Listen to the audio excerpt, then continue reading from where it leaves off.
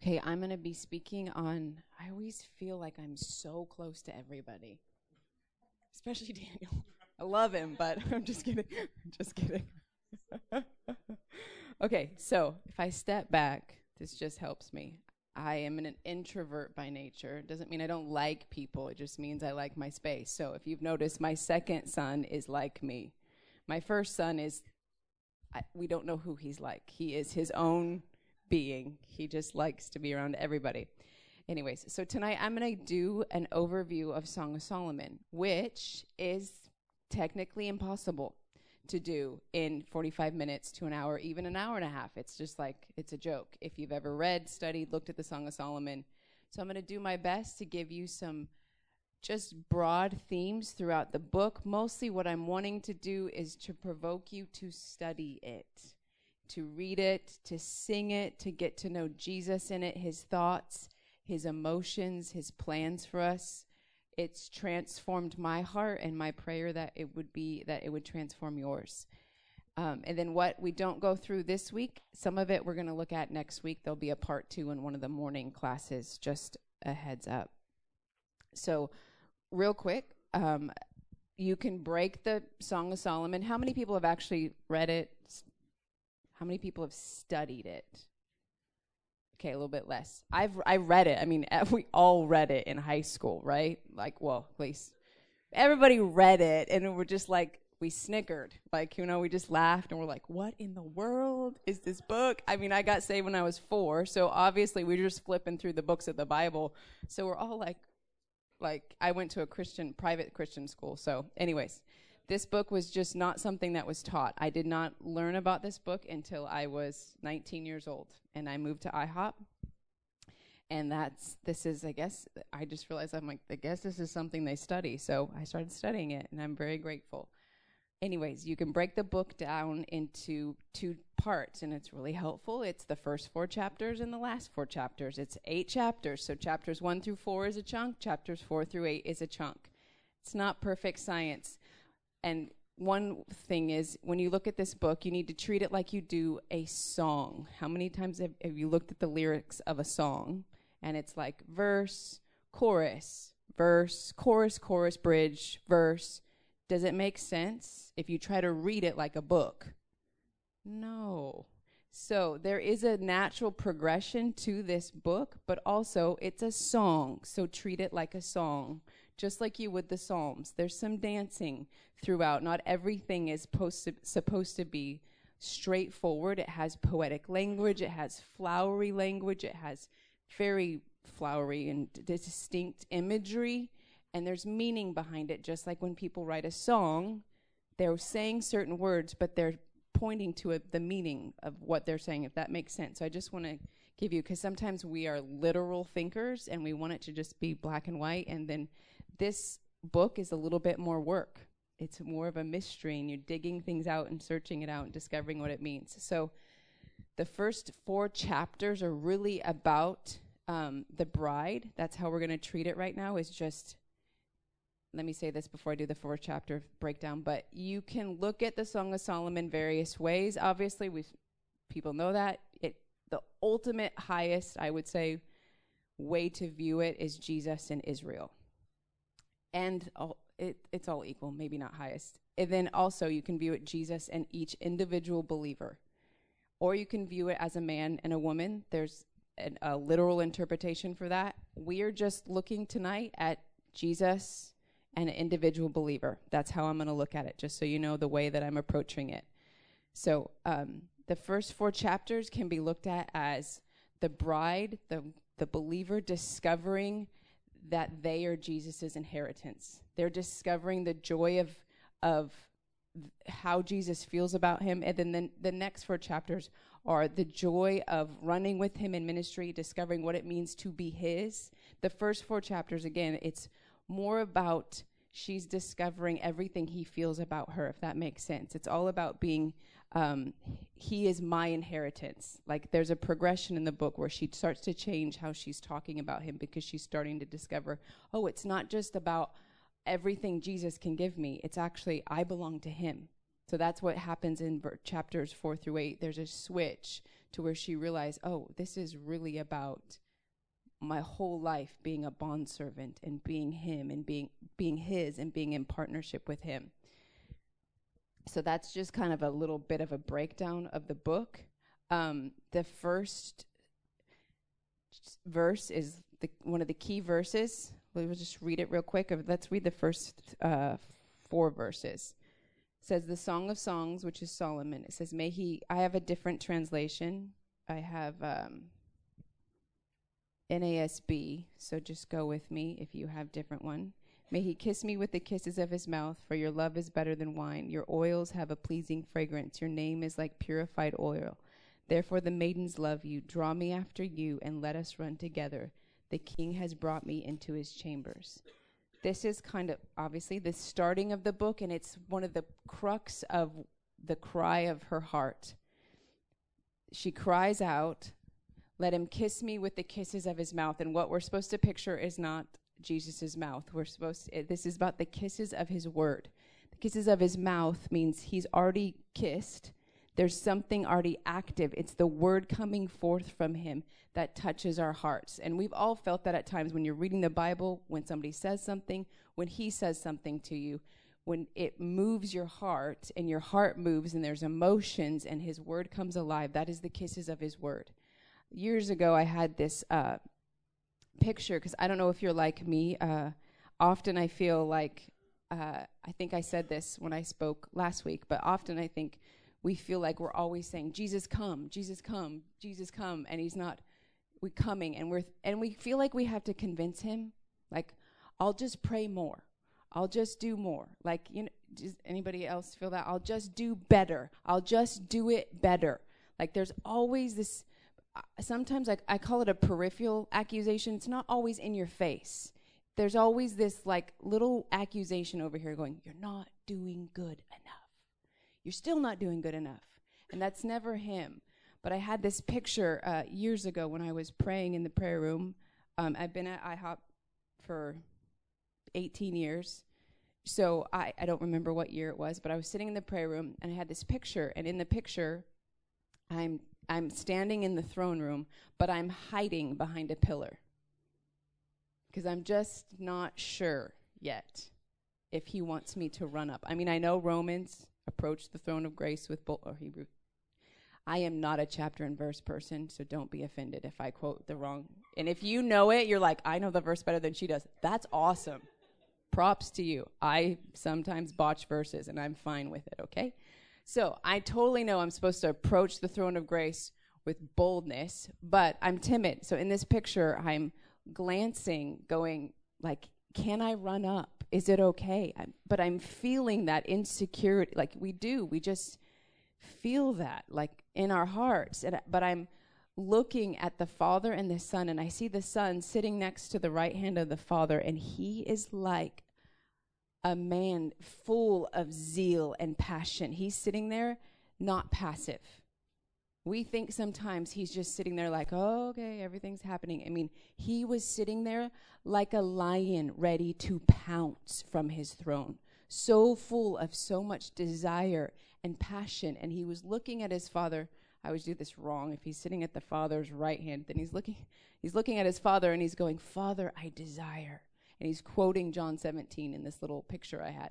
Father, I desire that she would be with me. Father, let me, like that ache. Nobody, like Aaron said, nobody's waited for their wedding longer than Jesus. He's aching and desiring, and we sometimes think, he's so passive, why doesn't he kiss me? And I understand there's delays, but there's so many other things. It's not because he's passive, though. It has nothing to do with his passivity. He is not passive. He was so full of emotion, and the Father just looks at him and smiles and goes, she hasn't asked yet.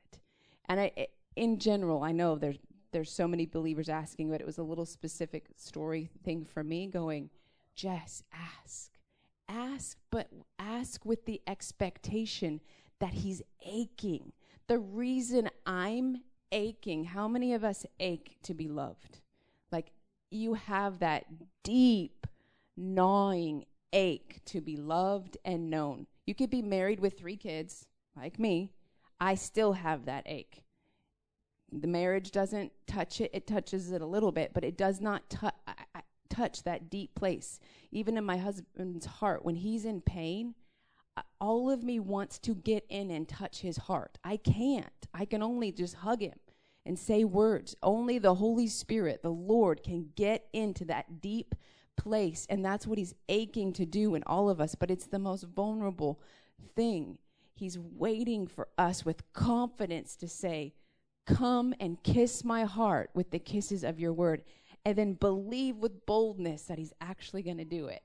The thing is, it looks a lot more simple than we think sometimes. I'm a very simple person with the Lord, meaning I don't have a lot of dreams and visions and all the, like some people do, and that's awesome. I am very simple. He talks to me very simply. I could almost miss it.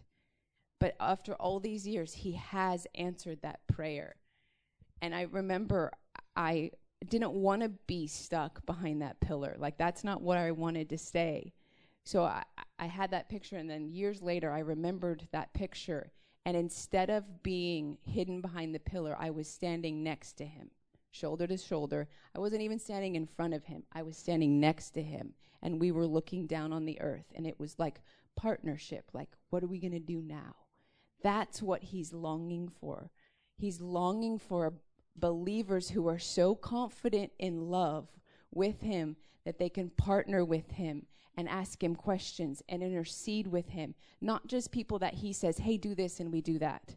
That's not the height of what he desires. The height of what he desires is a partnership, a friendship. But it takes receiving and believing. I have, like I said, been in the ministry, been in Kansas City at the House of Prayer for 18 years. You never graduate receiving his delight and his affection, ever. That is the crux of mature believer Christianity, I believe, is being able to just simply receive his delight and his affection. And that's what she's crying out for in this first verse. I think it's the cry that I desire to have every day, all of my life, is just enjoy me. Just delight in me. It's like my little 4-year-old who just assumes I always have something special for him. Always. You have something special for me? Every time I leave the house and then I drive into our garage in Kansas City and park, he flies out of the door, comes and runs up to the van, and he goes, do you have something special for me? Like every time. And usually I actually do. I keep all these things in my purse because I want him to keep asking. I want him to think, you have something for me, don't you? And it was a few months ago where the Lord reminded me, he goes, why don't you ask me the same thing? Jess, I have things for you. It's not all about working. Working comes from receiving his love. The next thing that she says is, draw me away, which she's saying, bring me really close to you, so close that we're one. I want to feel that we are one. If you're a Christian, you're one with Christ. How many people feel like that? Not many. But that is what he wants. He wants us to feel one. And then she says, and let us run together. She wants to run in ministry. She wants to run and do all these glorious works. But what's happened so often in the church, I've done it myself, and I think we've all witnessed it in different, I think you can especially witness it sometimes in the missions world. When I say missions, I also mean prayer movement. They're one in my head because I am a missionary. I just happen to pray more than I'm actually out doing things sometimes. But I've seen so many people, even in the prayer room, work so hard and stop receiving. Receiving is not a seasonal thing. It's not, oh, I did that time where I sat. No, it is a lifelong thing. And yeah, I have a husband and 3 kids, and we're in a different country working and doing ministry. I don't sit very much. I mean, I don't sit very much in life anyways, but to sit with my Bible, I don't do very much right now. So for me, it's learning to receive on the go when I'm helping my kids, or when I'm going to the bathroom and I have a minute, or when something, I just say, enjoy me now. Right now, do you have something special for me? that can actually be the key to our lives and the power thing. And that's her heart cry at the beginning. And then the whole book is this journey of how she matures in love. And the way you really, to boil it down, I'm going to keep saying this all night. One of the greatest ways, only way to mature in love is by receiving. It's not head knowledge. We have a lot of knowledge. And actually, I've been there before. In my 20s, I was one of those ones, like it says in Romans, knowledge puffs up, but love edifies. How many have been there? A little bit of knowledge, and you get like a little, oh, I know this and this and this. Like we all do that in some way. We're just proud humans. But I want the love that edifies. That's the desire of my heart. So she goes on this journey, and first she discovers that she's dark but lovely. It says that in verse 5.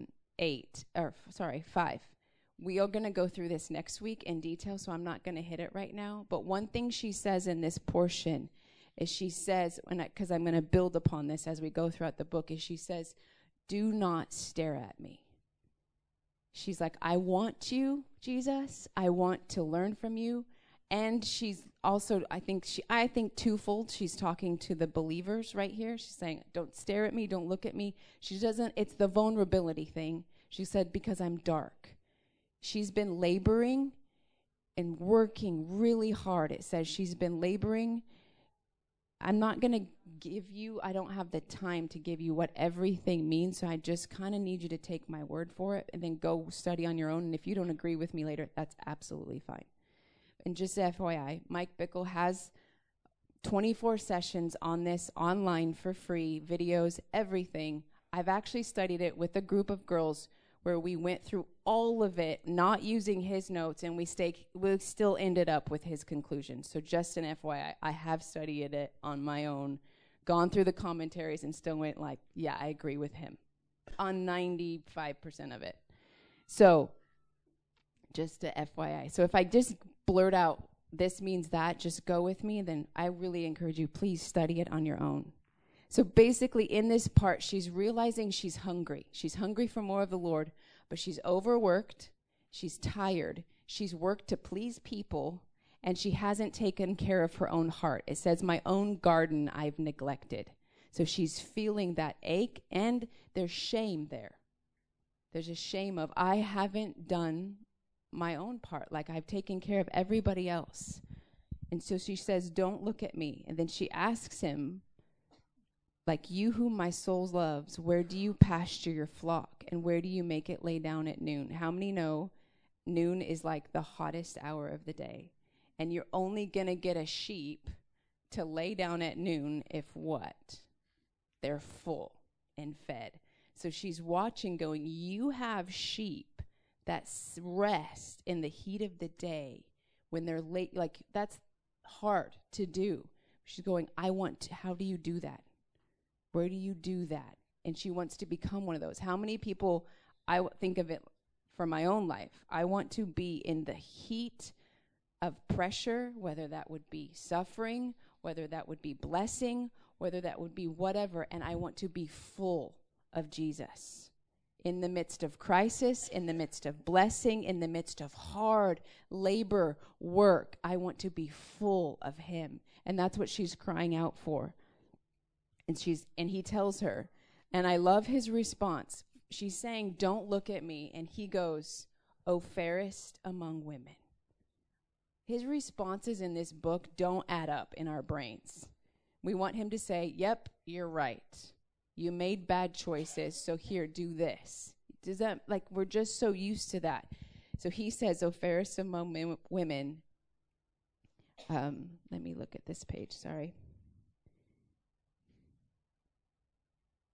Well, it says I can't find it in this translation because it says it. Oh, that's because the pages are stuck together. See, this is what happens when you have kids. There's there's just food or something. He goes, go forth and follow the young ones and stay by the shepherds, which is really just saying stay in the ministry, stay near the shepherds, stay near your church. Don't go off by yourself. That's not wisdom. It's basically summarizing what he's saying. And so she goes into this season of sitting under the apple tree. Song of Solomon 2, it says, I sat down in his shade with great delight. His fruit was sweet to my taste. This is a time where she is just like other people say, eating of the benefits of the cross. I like to view it this way too. When you think about an apple tree, it says right here in verse 3, it says, like an apple tree among the trees of the forest, so is my beloved. She's talking to Jesus.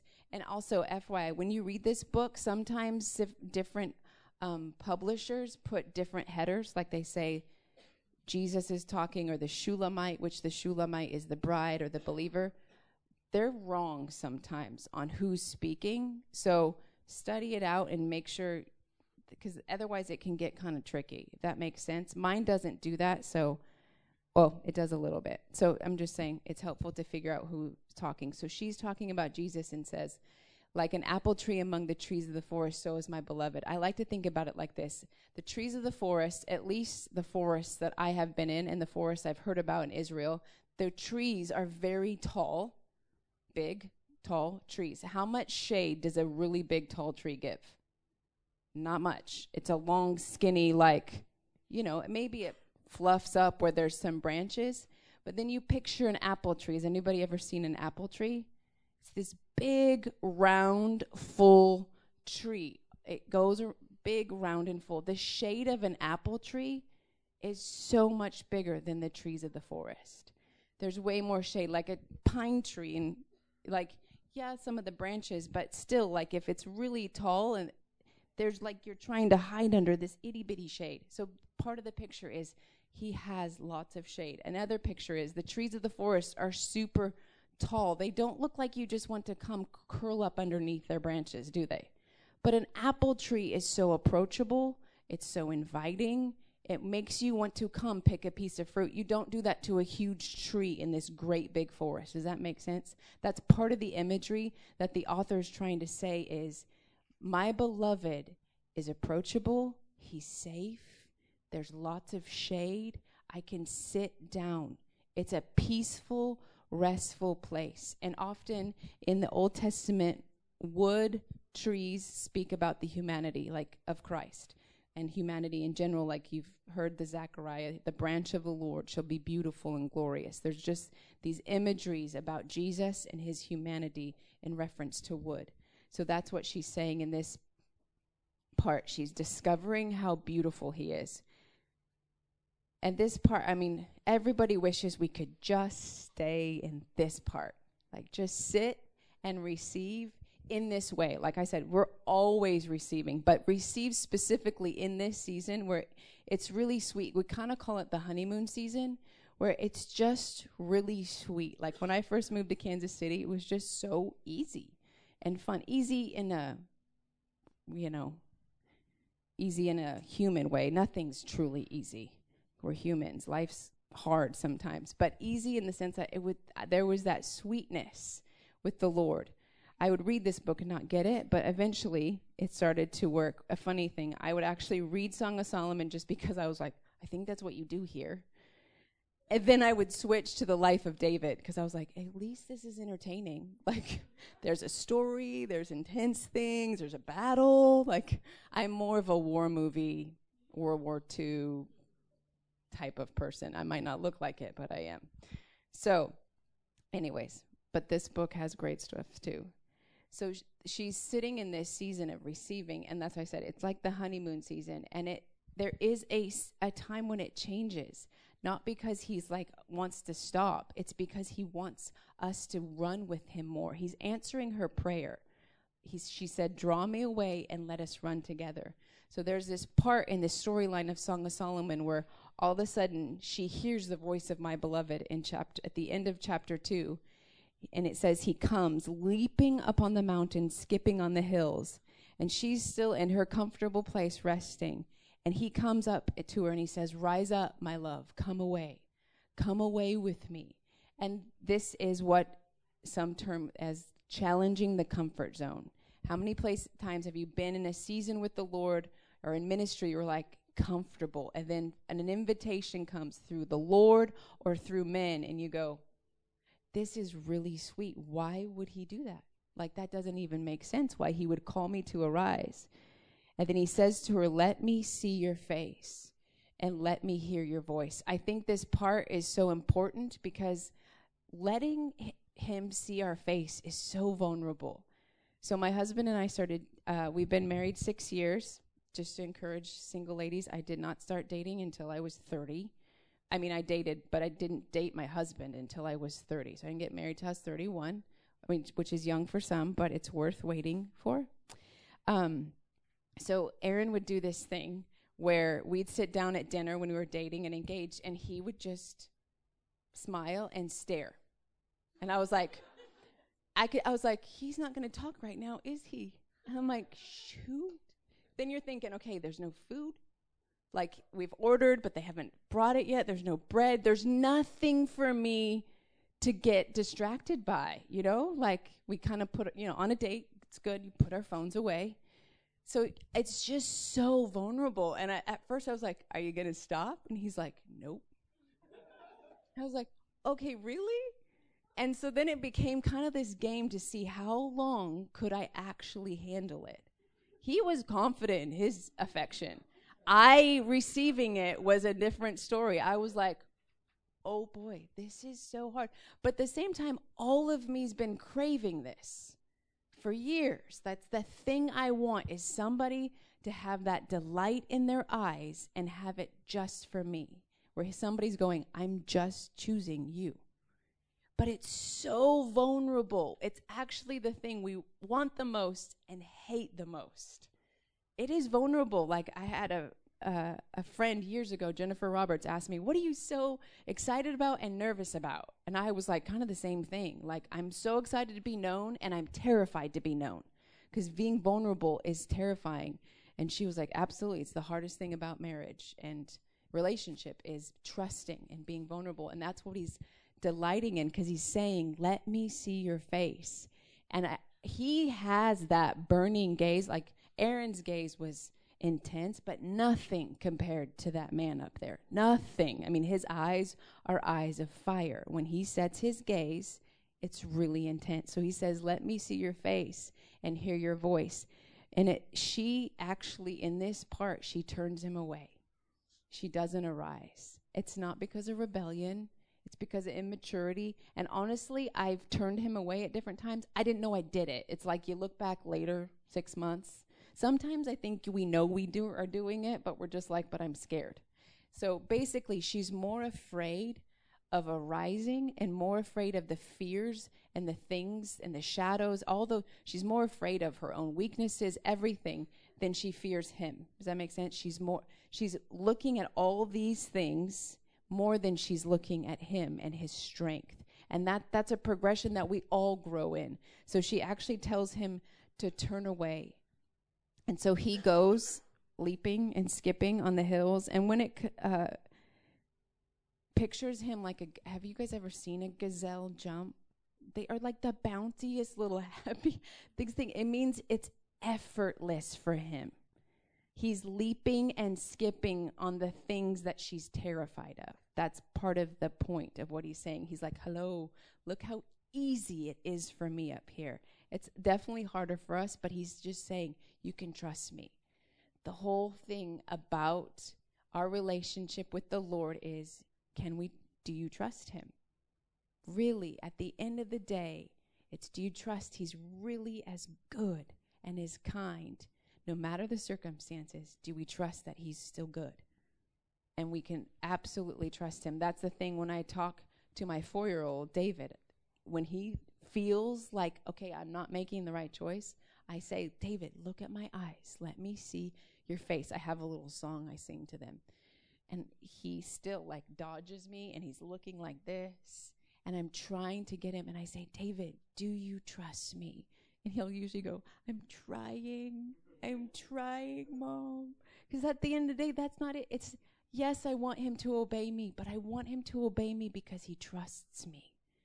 Because he trusts that I'm not perfect, but he trusts me. Like, That's my mom. She takes really good care of me. It's the same with the Lord. He's going, look at me. Look at my eyes. Can you trust me? And part of our heart needs to be honest. We go, no, actually I don't. That's what he's trying to expose, is those places where we go, I don't trust you because of this, this, and this.